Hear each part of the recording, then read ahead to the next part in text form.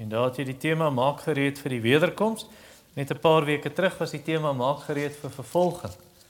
So waarvoor moet jy gereed maak? Ek dink al twee, want ons weet nie van die een van hulle kom nie. So ons moet gereed wees. So maak gereed vir die wederkoms, Lukas 12:35. Kom ons bid saam. Hemelse Vader, gee ons nou asseblief 'n geopende oor.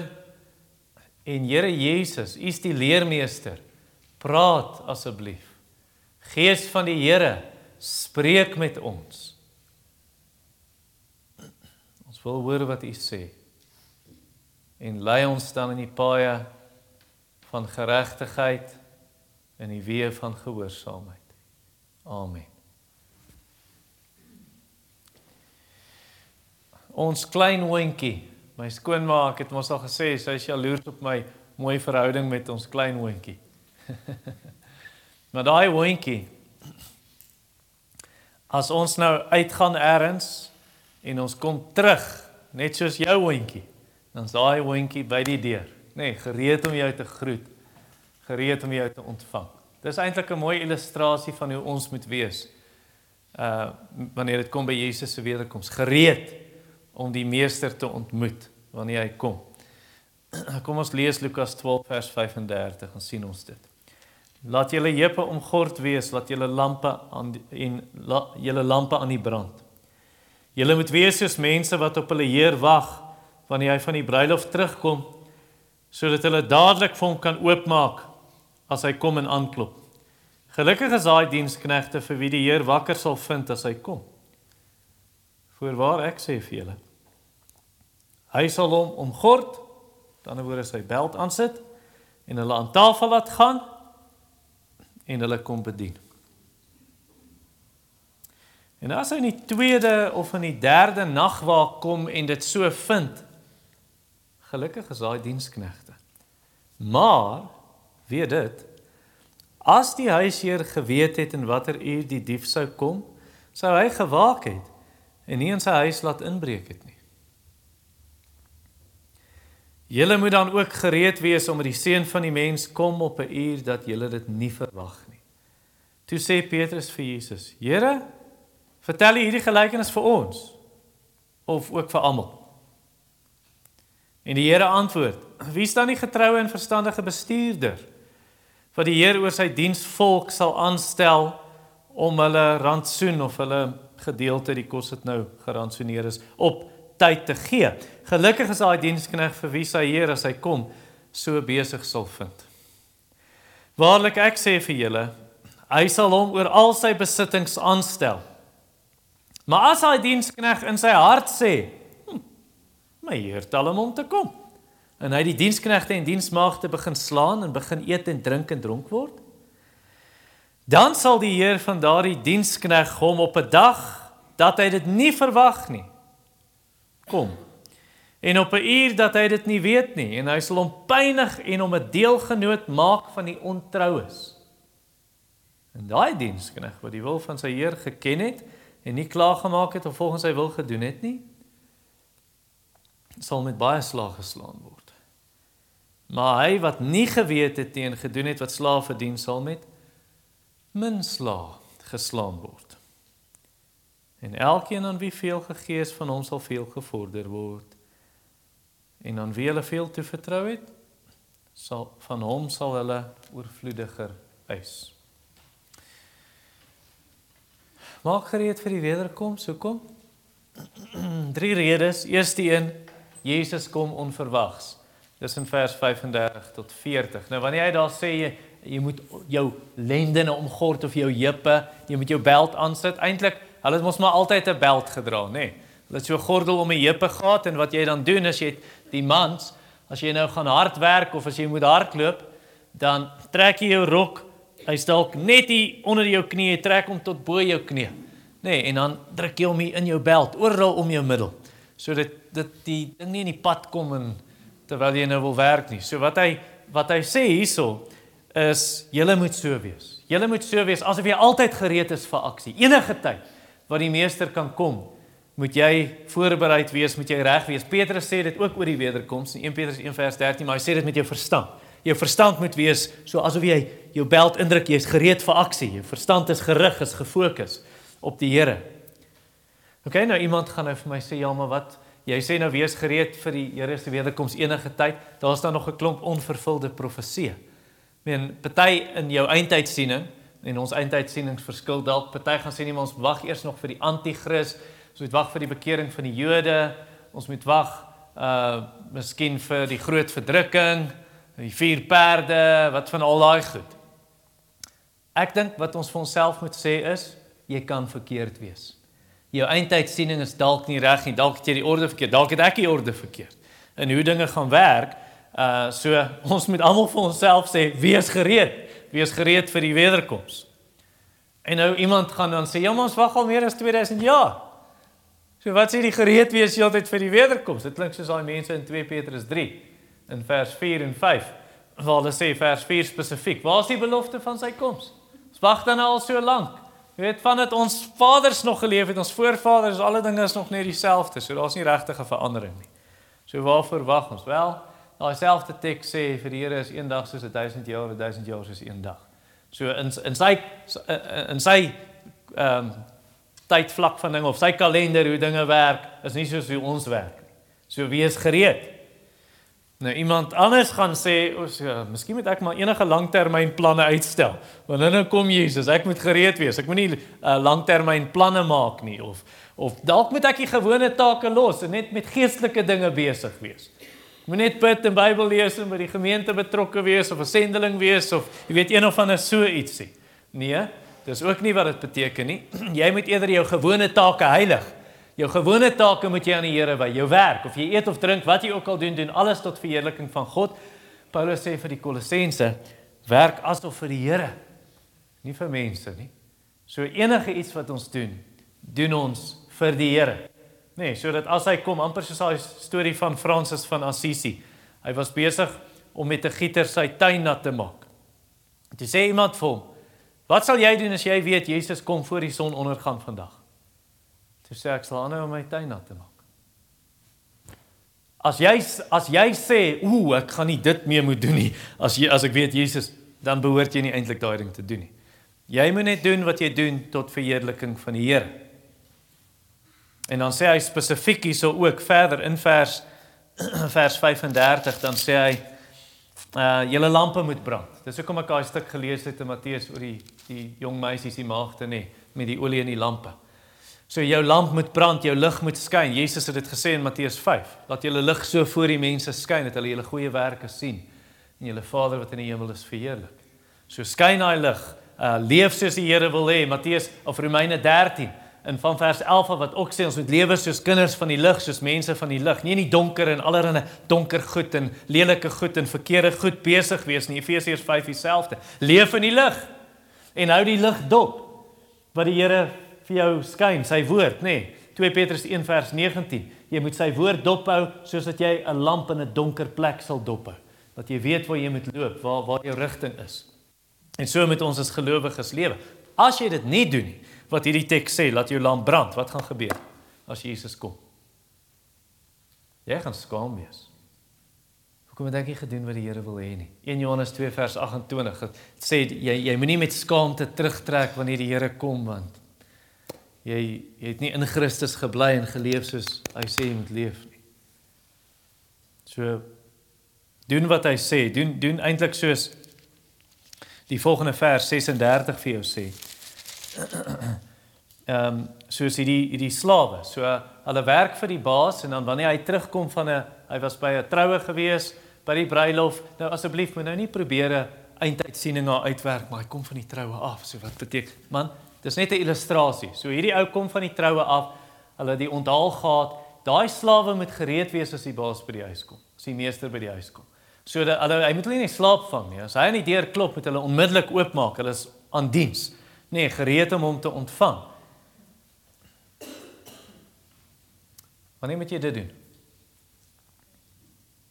Jy moet altyd gereed wees. Jy moet eintlik nou al oefen. Hoe oefen jy vir die wederkoms? Iemand het gesê, dalk moet ek nie eens dit sê nie. Dit gaan jou net verwar met eindtydsiening. Okay, so, hoe moet jy gereed maak vir Jesus se koms, vir wanneer hy klop. Jy moet nou al gereed maak wanneer hy klop. Nee, Openbaring 3 vers 20 waar Jesus uit sy eie kerk uitgesluit is. Waar sy eie gemeente en hulle eie, hier sy kerk, hulle gaan hulle eie rigting, die mense in Laodicea, hulle is lou. Hulle dien nie Christus soos hulle moet nie. En hy is buite die kerk en hy sê, ek klop aan julle gemeente se deur, maak oop. En as julle oopmaak, ek sal inkom, enige van julle. As julle oopmaak, ek sal inkom, ek sal 'n feesmaal saam met jou, ons sal samesyn hê. Ons sal 'n persoonlike en spesiale verhouding hê, maar maak oop. En so klop die Here vandag, selfs deur hierdie boodskap aan jou deur. As dinge nie reg is in jou lewe en jy het Jesus uitgeskuif en jy het koud geraak en jy het flou geraak, Jesus klop aan die deur, hy sê maak oop. En as jy dalk nie gered is nie, Jesus sê vir jou, maak oop. Die uitnodiging staan. Christus roep, moenie soos die bruid wees in Hooglied, onthou jy dit? In Hooglied, dan staan die bruidegom in Hooglied 5 se begin, vers 2 tot 6, dan klop die bruidegom aan die deur, maar sy sla in die bed, en sy sê, nee, maar ek gaan my voete vuil maak, sy hoor is hy, en ek wil nie nou uitklim nie, ek het nou al my nagklere aan. En hy uiteindelik besluit sy gaan opstaan, en hy sê opgewonde, ag nee, kom ek maak maar oop, en dan maak sy oop en sy weg. En dat ons nie dit met die Here doen nie, wanneer Jesus klop, maak oop. Maak oop. En op daai manier, deur dit te doen, berei jy jouself voor vir die dag wanneer hy kom klop en jou roep deur die dood. Of wanneer hy kom klop, vers 36, en hy is die wederkoms en hy is hier en hy sê maak oop. En as jy oopmaak, wel vers 37, gelukkig is daai diensknegte vir wie die Here wakker sal vind as hy kom. So as jy dan oopmaak en wanneer Christus kom, jy gaan geseënd wees, jy is gelukkig, en dan sê dit iets wat jy amper nie kan glo nie. Ek weet nie of jy ooit gedink het oor vers 37 voorheen nie. Die meester kom dien dan die slawe. Het jy dit gesien? Daai meester kom en nou maak hy sy beld vas. Nee, gereed vir aksie, vir diens, en hy bedien hulle. Hoekom doen hy dit? Dit beteken nie hy dien hulle soos wat ons nou die Here aanbid deur lofgesange en so nie. Ek dink wat hy probeer wys is, hy probeer wys, ek wil net vir jou baie duidelik maak, ek het jou nie nodig nie, jy het my nodig.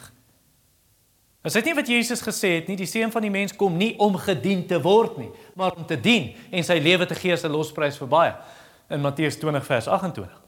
Sê dit nie in Handelinge 17:25, God woon nie in tempels wat deur mense hande gemaak word nie, ook word hy nie deur mense hande gedien, asof hy aan iets behoefte het nie, maar omdat hy self aan almal lewe, asem en alles gee. Ons het hom nodig, hy het ons nie nodig nie. Ons is bevoorreg, jy is bevoorreg, as die Here jou geroep het om hom te dien.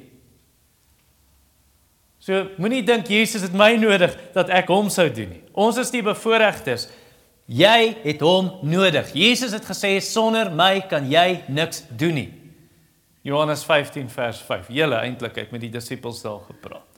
So jy is baie bevoorreg as Jesus jou gekies het om hom te dien. Psalm 65 vers 5. Geseënd is die een wat hy uitkies en roep en naby bring om nou te dien in die Here se voorhoewe daar. So sê dankie daarvoor en wees gereed. Wees gereed om hom te ontmoet as hy kom. Jy weet nie wanneer hy kom nie. Vers 38 sê, jy weet nie, kom hy die tweede of die derde nagwaak. Nou, ek weet die Romeine, die Jode het hulle nagwaak in 3 gedeel, maar die Romeine het dit in 4 gedeel. En Lukas skryf tog vir 'n Romein, Theophilus. So, of moontlike Griek, maar as hy is nie 'n Jood nie. So die Jode deel hulle nag in 4 wake. Dit kry jy in Markus 13 vers 35. So jy het aand, dit sal wees van 6 uur tot 9 uur. En dan het jy middernag wat van 9 tot 12 is, en dan het jy hane gekraai van middernag tot 3 uur, en dan het jy oggend van 3 uur tot 6 uur die oggend. Nou sê hy, jy weet nie kom my tweede of derde nagwaak. Hoekom sê hy nie die ander nie? Al wat hy sê is, jy weet nie kom hy voor middernag of kom hy na middernag. So dit kan enige tyd wees. So wees gereed vir wanneer hy kom. En as jy gereed is, wat sê vers 37? Gelukkig is jy as hy jou wakker vind. Wat sê vers 38 aan die einde? Gelukkig is daai diensknegte, as jy gereed is vir sy koms, wanneer hy klop. Ongelukkig baie mense is onvoorbereid, reg? En baie gaan onvoorbereid wees wanneer Jesus kom. Nie gereed nie. Daar's mense wat nou, hulle leef asof hulle altyd hier gaan wees. Hulle leef asof hulle nie eens gaan doodgaan nie. Hulle maak dit by mekaar, soos ons gesien het net 2 weke gelede, die ryk dwaas, wat net dink, hier's waar ek gaan wees. Party mense soek die Here in 'n krisis, wanneer hulle in die moeilikheid is, dan wil hulle na Jesus toe kom, kyk, hulle moet hulle uithelp, of as hulle 'n goedjie soek by Jesus, dan kom hulle, maar hulle is nie uitverkoop aan Jesus nie. Hulle verloon nie hulle self nie, hulle neem nie hulle kruis elke dag op nie, en hulle volg nie vir Jesus nie. Dis net Jesus is die spaarwiel, Jesus is die kruk, Jesus is die kierie. Wanneer ek hom nodig het, dan sal ek hom uithaal. En dan, daai mense sal nie geseën wees nie. Wat is die teenoorgestelde van seën dan? Hulle gaan vervloek wees. Matteus 25 vers 41, hy gaan vir die aan sy linkerhand sê, gaan weg van my julle vervloektes, na die ewige vuur wat voorberei is vir die duiwel en vir sy engele. Wees gereed. Vers 39. Maar weet dit, as die huisheer geweet het in watter uur die dief sou kom, sou hy gewaak het en nie in sy huis laat inbreek het nie. Daai ou wat gereed is, jy weet nie wanneer die dief kom nie. Ek meen, as jy geweet het, dan kon jy net daai tyd opstaan en die alarmpie stel 5 minute voor die tyd. Okay, die dief is hier, so kom ons wag net, hy gaan oor 2 minute hier wees. Nee, dit werk nie so nie. Jy weet nie wanneer die dief kom nie. En so wat die huiseienaar doen, is hy slaap met 'n wapen onder sy kussing. En hy sluit die deure en hy het die alarm gestel. En die hond in die kamer. nie die klein een nie, die groot een. So dis wat die meeste van die huis sal doen. En Jesus se punt wat hy hier probeer leer, wat hy vir ons probeer leer is, Jesus is nou verander die prentjie. Dis nou 'n tweede illustrasie, 'n tweede gelykenis. Nou is Jesus soos die dief. Nee, want hy sê mos op ander plekke, 1 Tessalonisense 5, 2 Petrus hoofstuk 3, hy kom soos 'n dief in die nag. En hier sê hy eintlik dieselfde. Jy weet nie wanneer hy kom nie, jy moet enige tyd gereed wees. Weet jy wat ek nooit so aan gedink nie? En eintlik, het staan so in die Bybel, ek moet dit al honderde kere gesien, maar ek het nooit so daaraan gedink nie. Die wederkoms is onverwags, soos daai dief. Maar het jy daaraan gedink, die gelowiges in die hemel gaan verras wees as Jesus sê dis nou. Hulle weet ook nie. Die engele weet ook nie, Jesus sê dit in Markus 13, vers 32, Matteus 24, vers 36. Nou ek weet nou, jy het vra oor, ja, maar hy sê die seun weet ook nie. Jy kan op die blog gaan lees die voetnota. Dit gaan van die punt af gaan, ek gaan te veel tyd vat daarop. Maar Jesus weet nou, dis al wat ek vir jou kan sê. In sy lewe op aarde, hy het besluit vir 33 jaar, en ek onderwerp my aan my Vader, en ek sal niks doen, ek sal my goddelike eienskappe nie prys gee nie, maar ek sal dit nie onafhanklik gebruik nie. Net in afhanklikheid en gehoorsaamheid aan my Vader. Ok, gaan lees dit verder, want dalk maak dit nog steeds nie vir jou sin nie, maar almal, hemel en aarde gaan verras wees, wanneer Jesus sê, nou, kom ons gaan. En ewe skielik kom hy soos 'n dief. En hy kom wanneer jy dit die minste verwag. Kyk wat sê hy in vers 40. Julle moet dan ook gereed wees, omdat die seun van die mens kom op 'n uur dat julle dit nie verwag nie. So, moenie val vir DVD's. Ons is nie meer DVD's nie, baie min. Of aanlyn goed op YouTube, of WhatsApps, videoetjies. Wat sê, hierdie ou het nou die datum uitgewerk. Ek onthou 'n ou het vir my so DVD gewys in eintlik 2010 al. En hierdie ou het baie oortuigend in aanhalingstekens gewys 2013 kom Jesus. En die ou wat die DVD vir my, hy sê toe, wat dink jy daarvan? Ek sê, ek glo nie daai goed nie. Jesus het gesê, niemand ken die dag en die uur nie. O ja, 2013 is verby, nee. En die kultusse, hulle staan voor in die koor, wanneer dit kom by vals profesie. Wanneer hulle sê, wanneer Jesus kom, hulle die datum gemaak, hy gaan daai datum kom, en toe kom die datum, en toe, nee, ons het berekeningsfout gemaak, hulle doen dit altyd. En dan kom die volgende datum, en dan kom Jesus weer nie. En sê hulle, nee, hy het gekom, onsigbaar, niemand kon dit sien nie. Ja, dit is net 'n verskoning. Of die ander een, toe hulle die datum maak, nee, Jesus kom daai datum, wat was dit, 1844 of iets, en toe kom hy nie, en toe maak hulle 'n volgende datum weer berekening, en toe hy weer nie kom, en sê hulle, ons het die profeseë verkeerd verstaan. Eintlik wat dit is hy het in die hemel, het hy van een deel na 'n ander deel beweeg. Nonsens. Moenie datums uitwerk nie, hy kom op 'n uur wat jy dit nie verwag nie. Jesus het nie gesê, wees gereed teen 'n sekere datum nie. Hy het gesê, wees altyd gereed vir sy koms. En dit sê Matteus 24 'n paar keer, die teks het ons nou gelees in Matteus 25, hy kom as jy dit nie verwag nie, wees gereed. Moenie vir tekens soek nie, dis 'n volgende ding wat dit sou impliseer. As dit sê hy kom wanneer jy dit nie verwag nie, moenie vir tekens soek nie. Moenie sê, Rusland en Oekraïne, dis die teken, die einde is nou naby, daar was 'n aardbewing in Afghanistan, dis 'n teken, daar was vloede in KwaZulu-Natal, dis 'n teken, LGBTQ, infiltreer die kerk, dis 'n teken. Jesus sê, dis nie tekens nie. Hy sê dit in Matteus 24 vers 5 tot 8. Vals profete gaan kom, gaan aardbewings wees, vloede wees, gaan oorlog wees tussen nasies. Dit is nie tekens van die einde nie, sê hy. En nou kyk ons aan en sê, dis tekens van die einde. Dis nie tekens van die einde nie. Kom ek sê vir jou hoe hy gaan kom. Vers 40 sê dit vir jou, hy kom as jy dit nie verwag nie. Matteus 24 vers 37 tot 42 sê vir jou hoe dit gaan wees voor die wederkoms. Weet jy hoe gaan dit wees?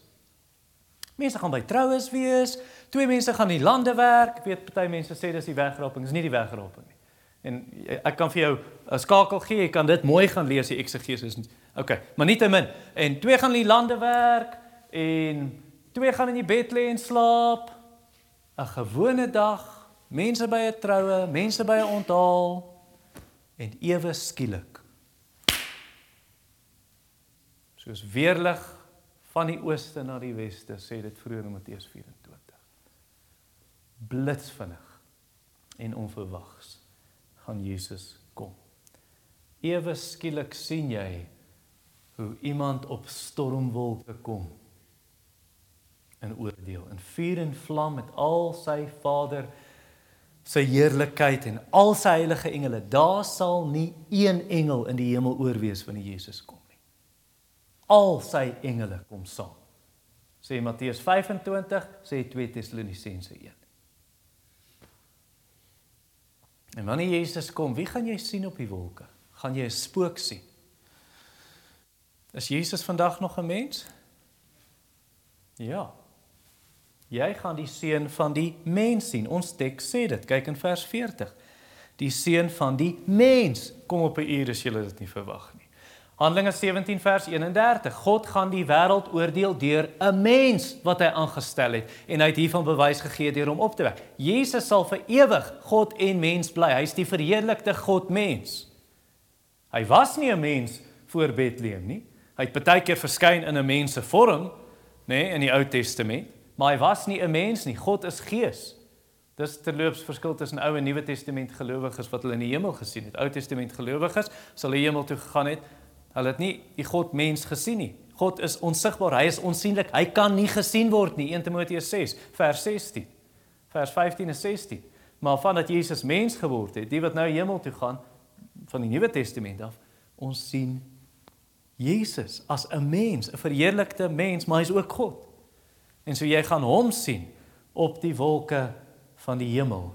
Is jy gereed? Tweede rede hoekom ons gereed moet maak. Jesus kom ons beloon. Dis in vers 41 tot 44. Nou, ek weet nie eintlik wie hierdie gesê het nie. Want party mense sê dis iemand in Frankryk in die 1700s, party sê dit was Voltaire en ander sê dis Spider-Man se oom. With great power comes great responsibility. Ja. Dis wat Jesus eintlik, dis basies wat hier aangaan in vers 42 of vers 41, Petrus se vraag en Jesus se antwoord.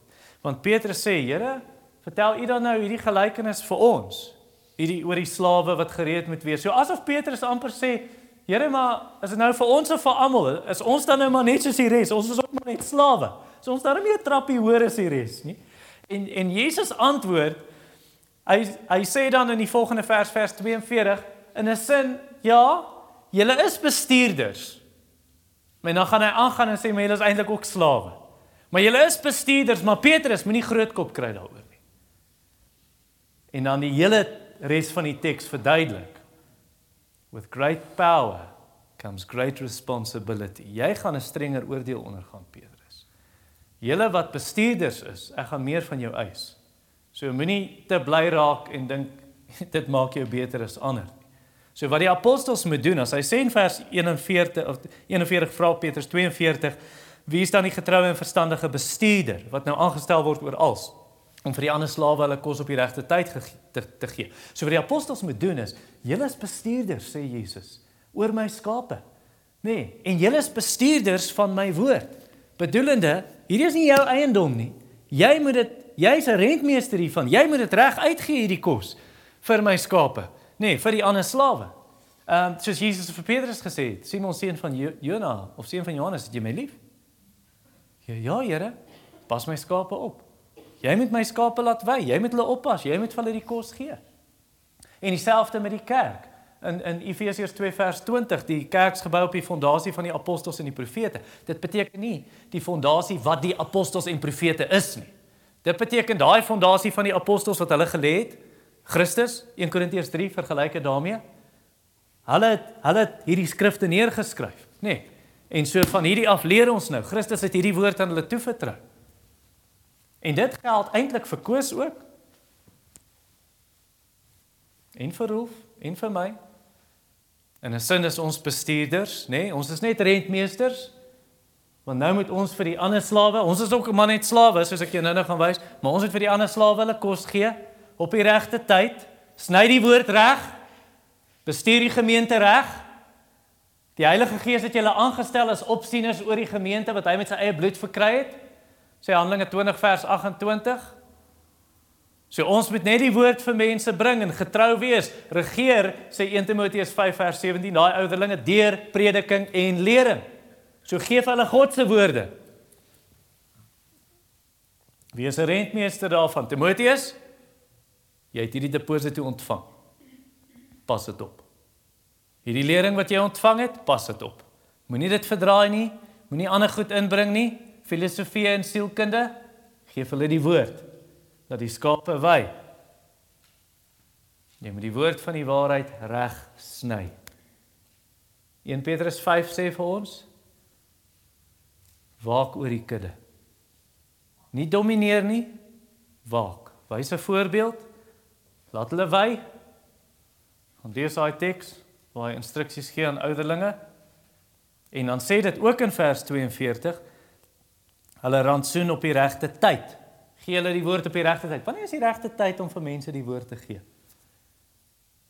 Nou, tydig en ontydig, sê Paulus. Verkondig die woord, tydig en ontydig. Wanneer is ontydig? Wanneer mense dit nie wil hoor nie. Hulle soek iemand wat spesiaal sê, kan ons daai ou kry vir 'n naweek seminar, want hy gaan ons ore streel. Ek sê nie almal het naweek seminar, ek sê net, mense hou daarvan partykeer. Hulle wil hoor wat hulle wil hoor. En partykeer, Psalm 23, hy laat my neerlê. He makes me lie down. Partykeer moet jy gemaak word om neer te lê in die groen weiding, want ons wil nie, ons soek eerder daai en daai. Gee hulle die woord. Gee hulle kos op die regte tyd. Ek sal hulle herders gee na my eie hart, wat hulle voed met kennis en met verstand, Jeremia 3 vers 15. En doen dit getrou. Doen dit met wysheid. Doen dit met getrouheid, want vers 42 gebruik daai woorde, nee, het jy dit gesien?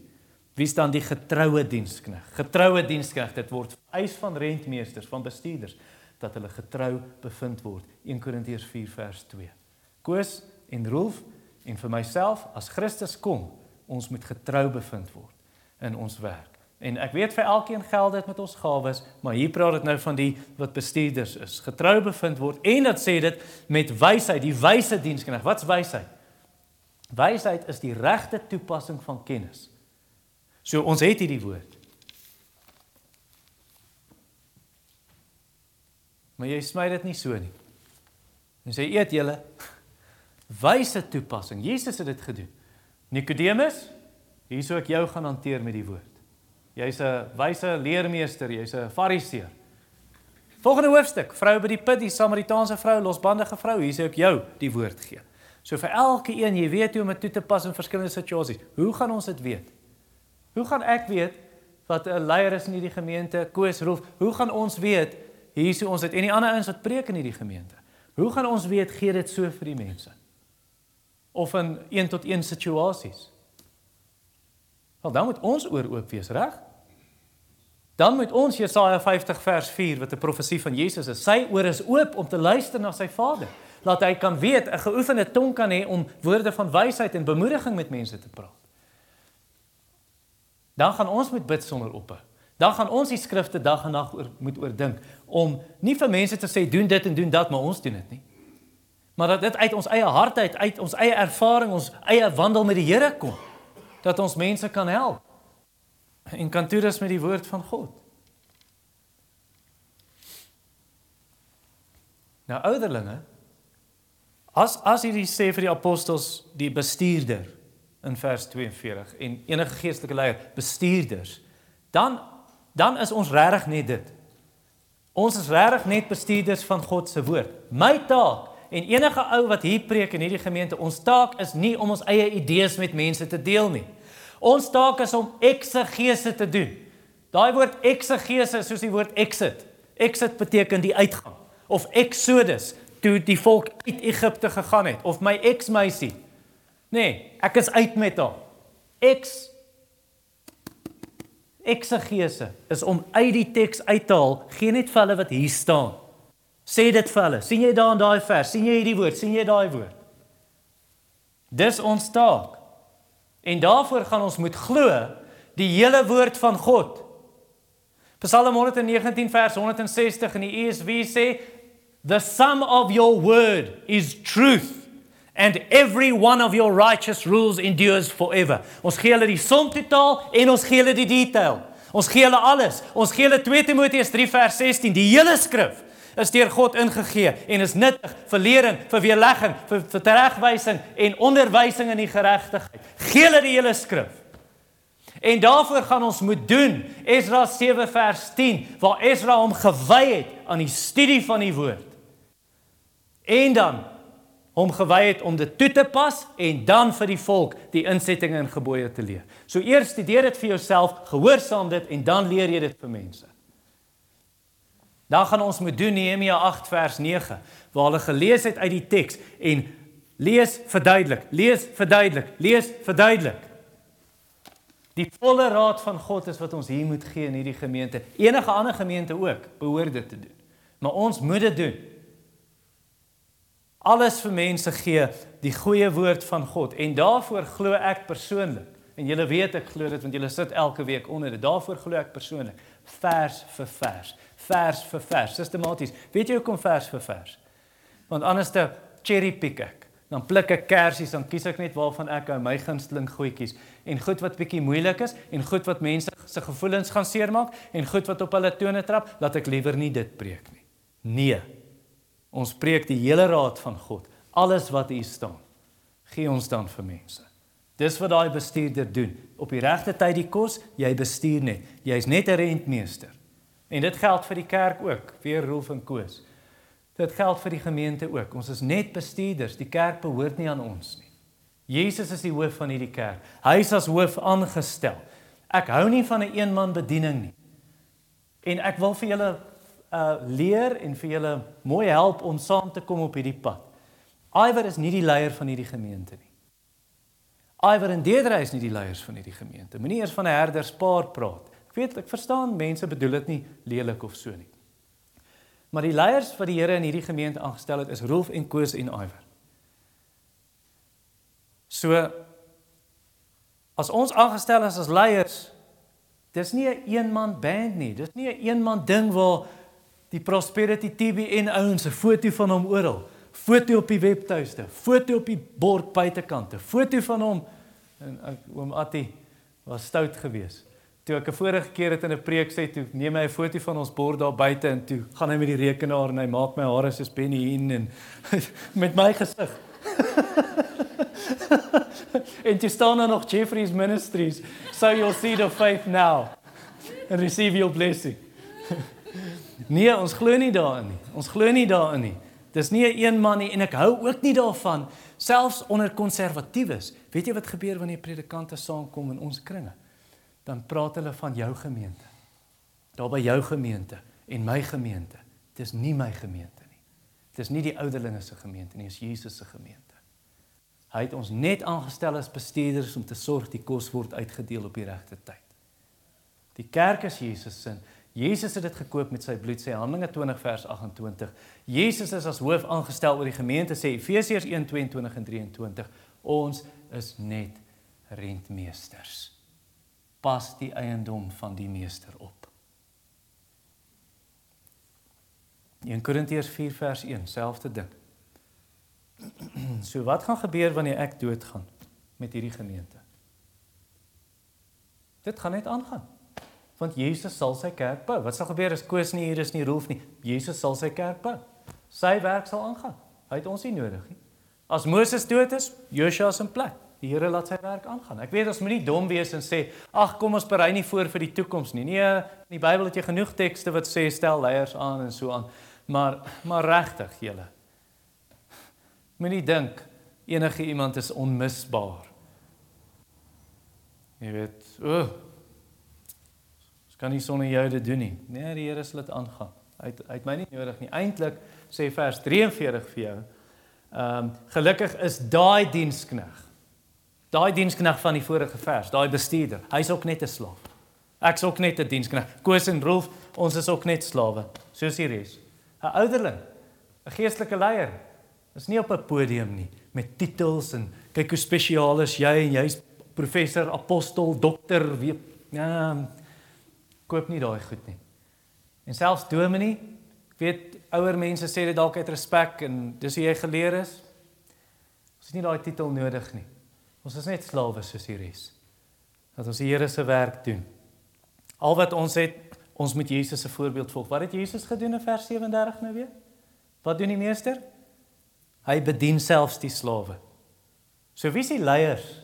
Hoe moet die leiers wees? Weet jy hoe die leiers moet wees? Hy's 'n slaaf wat die res se voete moet was. Want Jesus, wat die meester het dit gedoen, hy het die voorbeeld gestel. Wat dan van ons? Sê dit nie in Matteus 20 in die wêreld? Wat doen die leiers in die wêreld? Politieke leiers en presidente en konings en regerders, hoe hulle het hulle duim op die res, jong. Is dit hoe dit in die Here se koninkryk werk? Kyk, ek sê vir jou, dis hoe dit in die Prosperity kerke werk. The big man of God, the apostle. Geen nie om vir daai trash nie. Gemors. In Jesus se kerk, Jesus het gesê, wie die leier wil wees, jy is die slaaf van die res. So wie wil ons eerste sien? Wie wil ons eerste sien in die gemeente wanneer daar regtig gedien moet word? Ons wil die leiers sien. Dis hoe dit behoort te wees. En hulle moet mense eerste bedien, sê dit, met die woord natuurlik, dit leer ons uit die res van die Bybel. Met die woord, want dit sê eintlik die hele kos moet gegee word. So met die woord. En as Jesus kom en hy vind jou daarmee besig, wat gaan hy doen? Wat gaan hy met die leiers doen? Hy vind ons besig om die mense te bedien met die woord. Hy sal jou seën. Hy sal jou seën, sê vers 43 weer vir ons. Gelukkig is daai een, of geseën, vers 44, hy sal hom oor sy besittings aanstel. Oor min was jy getrou, oor baie gaan ek jou aanstel. Gaan in die vreugde van jou Heer. Mooi so, goeie en suksesvolle dienskneg. Nie wat dit sê nie. Mooi so, goeie en getroue dienskneg. As jy getrou. Nee, Matteus 25:21. En as ons so getrou is, dan bring ons in, hy beloon ons. En dis nie net vir leiers nie, dis vir elke gelowige. Hy beloon jou. Waarmee bou jy? Waarmee dien jy? Hoe dien jy die Here? Is dit soms so slordig, afskeep? Wel, dan bou jy met hout, hooi en stoppels. Jy regtig 'n kind van die Here is, jy sal gered word, maar soos deur vuur en jou werke gaan verbrand, jy kry nie 'n beloning nie. Maar die wat met goud, edelstene en silwer bou, wat sê ek doen my beste vir Christus. Ek doen my beste, nie afskeepwerk nie. Hy sal jou beloon. En hy sal jou oor al sy besittings aanstel. Jy is 'n erfgenaam, jy is 'n mede-erfgenaam van Christus. Hy gee jou sy koninkryk. En jy regeer saam met hom oor die aarde. Openbaring 5 vers 10. Derde, laaste rede. Jesus kom om te straf. Dis hoekom jy gereed moet wees. Vers 45 tot 48. Daar's 'n valsleering wat vol preterisme genoem word. So vol preterisme is 'n lering wat sê al die Ou Testament profeseë, al die profeseë oor die wederkoms is vervul. Jesus het klaar gekom, die dooies het klaar opgestaan. Ek weet nie waar sien hulle dit? Hoe dink hulle? Maar nietemin, so dis 'n dwaling. Daar's mense wat dit glo. Dis hoe hierdie ou is in vers 45. Hy leef asof Jesus nie, meester gaan nie terugkom nie. So nou begin hy die ander diensknegte slaan, hy eet en drink en word dronk. Waar kry hy al daai wyn? Wel, dis wat hy gedoen het, hy het hulle geslaan. Nee, so jy kon 'n bietjie wyn en jy 'n bietjie wyn en hulle het en toe vat hy dit nou alspel, hy eet al hulle kos, ooreet homself, leef losbandig, boelie hulle, party geestelike leiers is so, weet jy. Hulle lees, hulle bely miskien Jesus kom weer, maar hulle lewe nie so nie. Hulle lewe asof die meester gaan net nie terugkom nie. En dan die gesag wat hy hulle gegee het, om op te bou, nie om af te breek nie, 2 Korintiërs 10, 2 Korintiërs 13. Wat doen hulle nou? Nou gebruik hulle daai gesag om af te breek. En hulle manipuleer, en hulle soos daai leraars in 2 Petrus 2, waar hulle inkom en hulle boelie jou, hulle manipuleer jou eintlik om meer geld te kry. Wil jy 'n wonderwerk hê, Apie? Stuur nou jou geldjies, raak sommer aan die skerm, ek bid vir jou. Jy gaan nou 'n wonderwerk ontvang.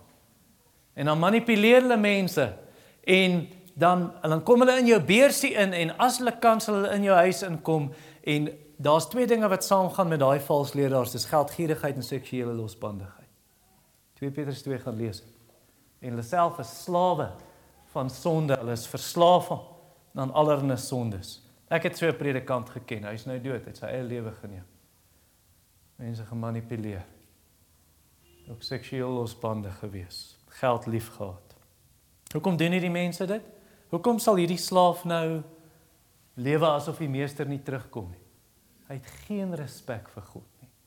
Hy vrees nie die meester nie, hy het geen ontzag vir hom nie, geen eerbied vir hom nie, en dis hoekom hy so aangaan soos hy aangaan. Hierdie tipe mense, hierdie tipe geestelike leiers, hulle dink, hulle sal die oordeelsdag vryspring, hoekom? Net want hy's 'n geestelike leier.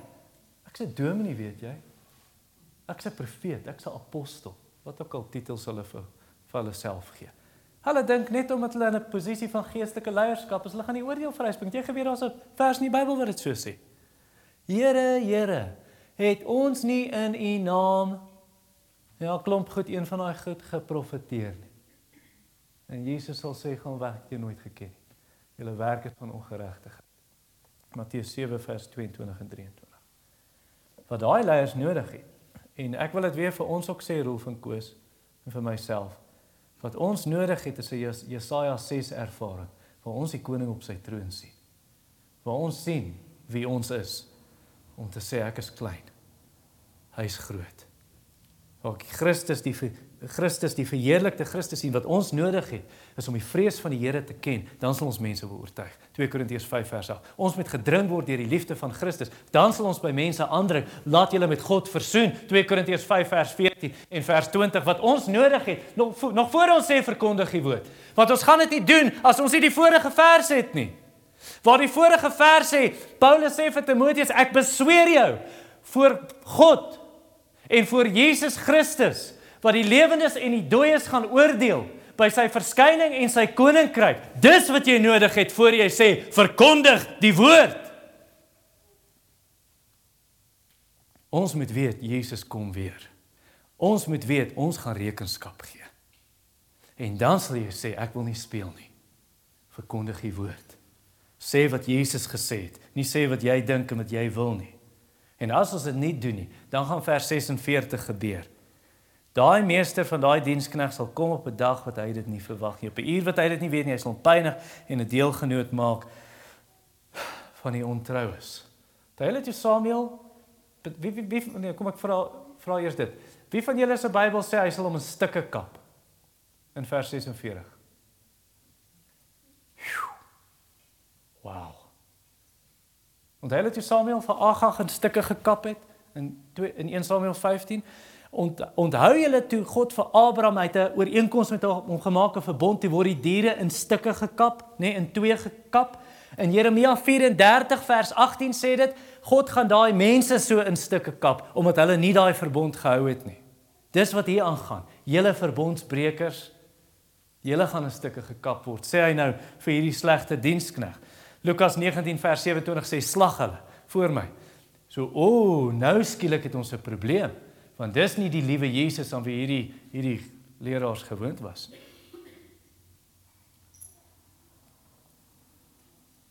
En hy sê, werp hulle saam met die ontroues. Dis natuurlik in die hel, nee, werp hulle daar. Matteus 24, die parallel sê dit, vers 51.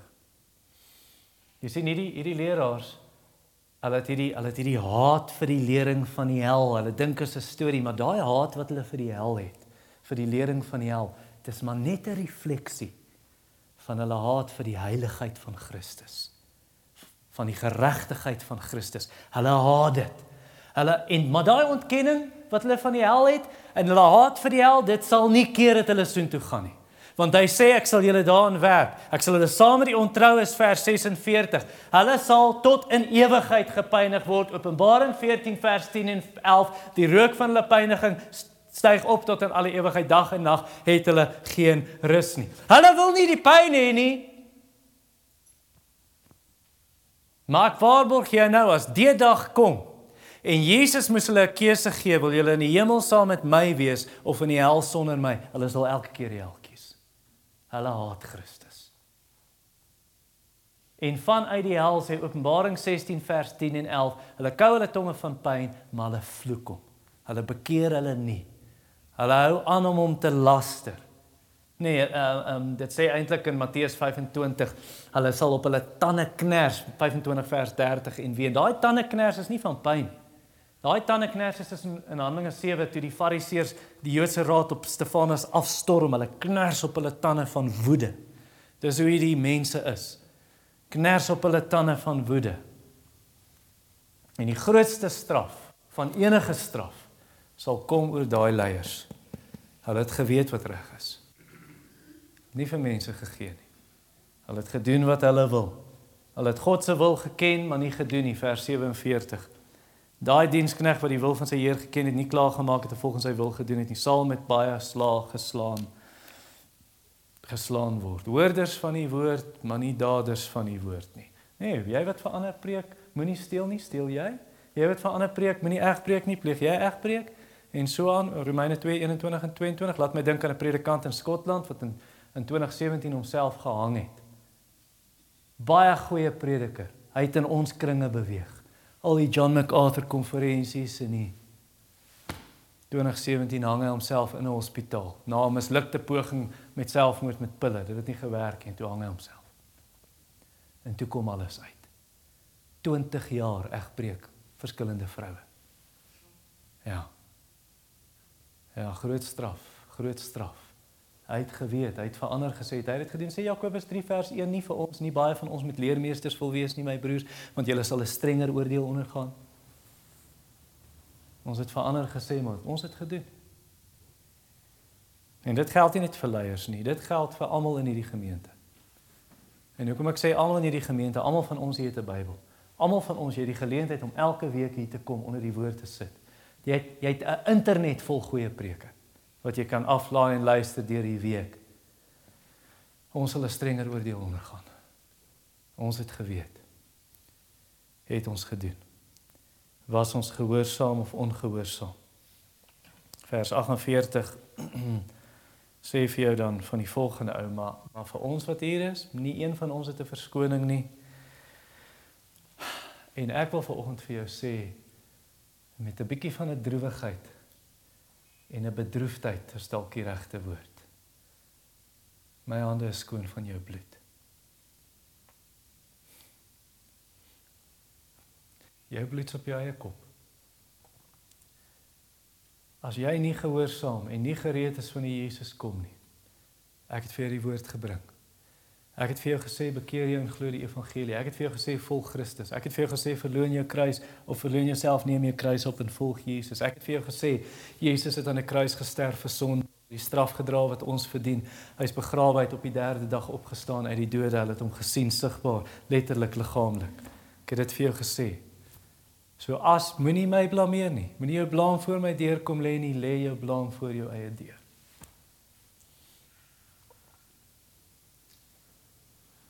En wat vir my hartseer is Rolf en Koos en ek gaan teen jou getuig op die oordeelsdag. Ons wil nie, maar as jy nie gaan draai nie, as jy gebackslide het as 'n Christen, of jy ken nog nie die Here nie, of jy sê jy ken die Here, maar jou lewe wys die teenoorgestelde, Jesus sal my vorentoe roep en ek sal sê, Here, ek het hulle gewaarsku. Wat 'n verskriklike dag. Ek beloof jou op daai dag, jy gaan wens. Jy het die geleentheid gegryp. Jy gaan vir jouself sê, hoekom het ek dit laat verbygaan? Hoekom het ek dit gemis? Ek moes die kans gevat het toe ek dit gekry het. Jy het die lig gehad, nou die lig onttrek. Dit is donker. Vir altyd. Julle, ek is bekommerd. Ek is bekommerd oor mense wat, en dit lyk vir my dit raak bietjie meer nou. Ons net mense wat net nie kan worry nie. Of hulle saam met die gelowiges kom of nie. Maak nie saak of jy met hulle praat nie, en ek praat nie van 1 mense, 2 mense, 5 mense nie, ek praat van meer. Net soos keuse, wat wil jy? Wat wil jy my lief? Lemoensap of mango sap? Wil jy by die gemeente wees? Of wil jy by die mall wees? Wil jy braai? Ja.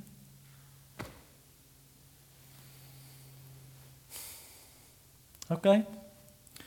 Wat van mense wat nie die kans kry nie? Wat van mense wat nie die evangelie hoor nie? Hulle het nie 'n verskoning nie. Vers 48. Hy wat nie geweet het nie en gedoen het wat slaaf verdien, sal met min slaag geslaan word. So hy het nie God se wil geken in die Bybel nie. Want die vorige vers sê hy wat nie die wil van die meester geken het. Hy het nie God se wil geken in die Bybel nie. Hy het nie 'n Bybel gehad nie. Het hy geweet God bestaan? Elke mens weet God bestaan. Jy kan dit sien, intelligente ontwerp, Romeine 1. Jy kan dit nie skepping sien. Jy het 'n gewete, Romeine 2. Jy weet wat reg en verkeerd is, en nog steeds kies daai mense, ek sal ander gode aanbid. As hy gesê het, hier's ontwerp, hier moet 'n God wees, ek wil hom ken, ek weet nie wie hy is nie, maar ek wil hom ken, dan sal die Here sendelinge stuur, Handelinge 10, soos met Cornelius. Maar hulle wil nie. Hulle wil voortgaan in rebellie en opstand teen God. Hulle het nie 'n verskoning nie. Okay, en tog, hulle kry 'n ligter straf, sê vers 48. 'n Ligter straf. Die Hindoe gaan ligter gestraf word as die persoon wat nie die kerk sit en hom nie bekeer nie. Met al sy duisende afgode, gaan 'n ligter straf ontvang. So ek dink dis 'n ernstige ding, julle. Dis nie 'n preek en ek moet preke voorberei en hulle uitgooi soos 'n masjien nie. Hierdie is die woord van God. So ons moet hoor hierso, as hierdie so is dan, moenie kla as jy minder het as iemand anders. Ek het minder gawes, ek het minder geld, ek het minder talente. Moenie kla daaroor nie. Sê eerder dankie, jy gaan nie vir so baie rekenskap hoef te gee nie. Nee, soos die jong predikantjie. Die jong predikant wat by John Wesley kom, ek dink dit was John Wesley, toe kla hy en toe sê hy, wel ek het so klein gemeente, ek het net 30 mense, jy preek vir duisende. Toe sê hy op die oordeelsdag gaan jy dankie sê. Want ons moet rekenskap gee. Ons moet rekenskap gee. Hebreërs 13 vers 17. Koos, Rolf, broers, ons gaan rekenskap gee. Julle manne wat preek hier, jy gaan antwoord voor die Here. Ek gaan antwoord voor die Here. Wat het ek gedoen met sy woord? Wat het ons gedoen met sy mense? Wat het jy gedoen met jou gawes? Soos John Welsh, wat in die nag opstaan. Hy het nie 'n nag deur geslaap nie. Elke nag is hy op, en dan het hy 'n kombers oor hom, en hy stap in die huis, en is in die winter in Skotland, die hooglande van Skotland, en kom sy vrou, en sy's bang, hy gaan siek word en doodgaan. Dan sê sy vir hom, hy moet slaap, en hoor sy hoe pleit hy, oh God, give me Scotland, give me Scotland. En dan bid hy, en dan praat sy vrou met hom, jy gaan siek word. Dan sê hy vir haar, oh woman, I have the souls of 3,000 to answer for, and I do not know how it is with many of them. Wat doen jy met jou talente? Die Here het vir jou kinders gegee, baie van ons. Wat doen jy met daai kinders? Hoe leer jy hulle? Hy het vir jou geld gegee.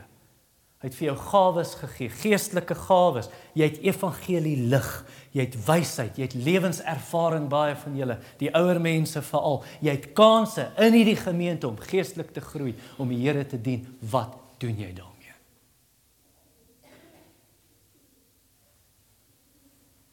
Vers 48b, ons laaste deeltjie. Elke een aan wie veel gegee is, van hom gaan veel gevorder word. Aan wie veel toevertrou, aan wie hulle veel toevertrou het, van hom sal hulle oorvloediger eis. Luister julle. wees ernstig oor die wederkoms. Wees ernstig om die Here te ontmoet. Moenie wag tot môre. Moenie eers wag tot vanaand. As jy nog nie die Here aangeroep het nie, sê Here, red my. Doen dit nou.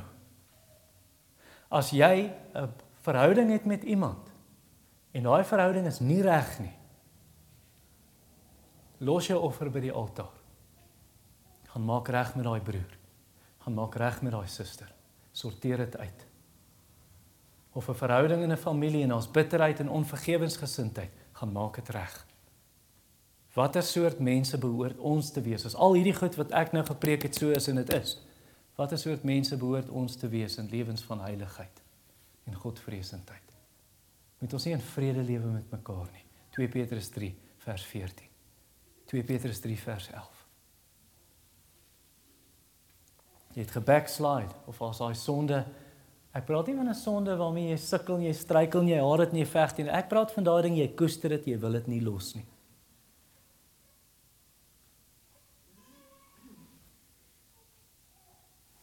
Hier kom 'n storm.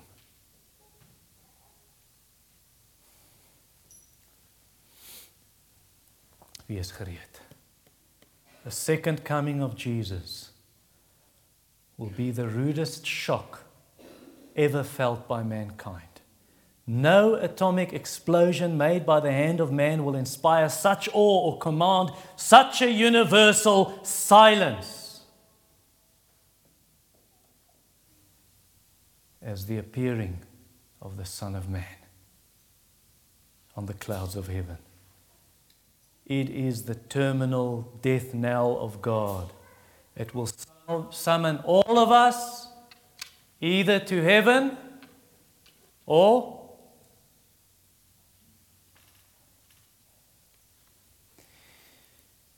ons Vader. Here, ek buig laag voor U. En U het nou die afgelope tyd eintlik al hierdie klompie preke in Lukas 12 van 11 af, waarskuwing, waarskuwing, waarskuwing, waarskuwing. Here, ek vrees voor U woord. Ek bewe voor U woord. En ek vra dat U in ons harte werk. Wat ook al nie reg is vandag nie, Here, gee genade want dit moet reggemaak word. Of dit backsliding is, of dit onvergewensgesindheid en kwaad is, of gebroke verhoudings, of goed wat in die liggaam wat nie afgehandel is nie, of ongered wees, of met sonde speel, of valslering, of Here, kom help ons. Ons het U genade nodig. In Jesus naam.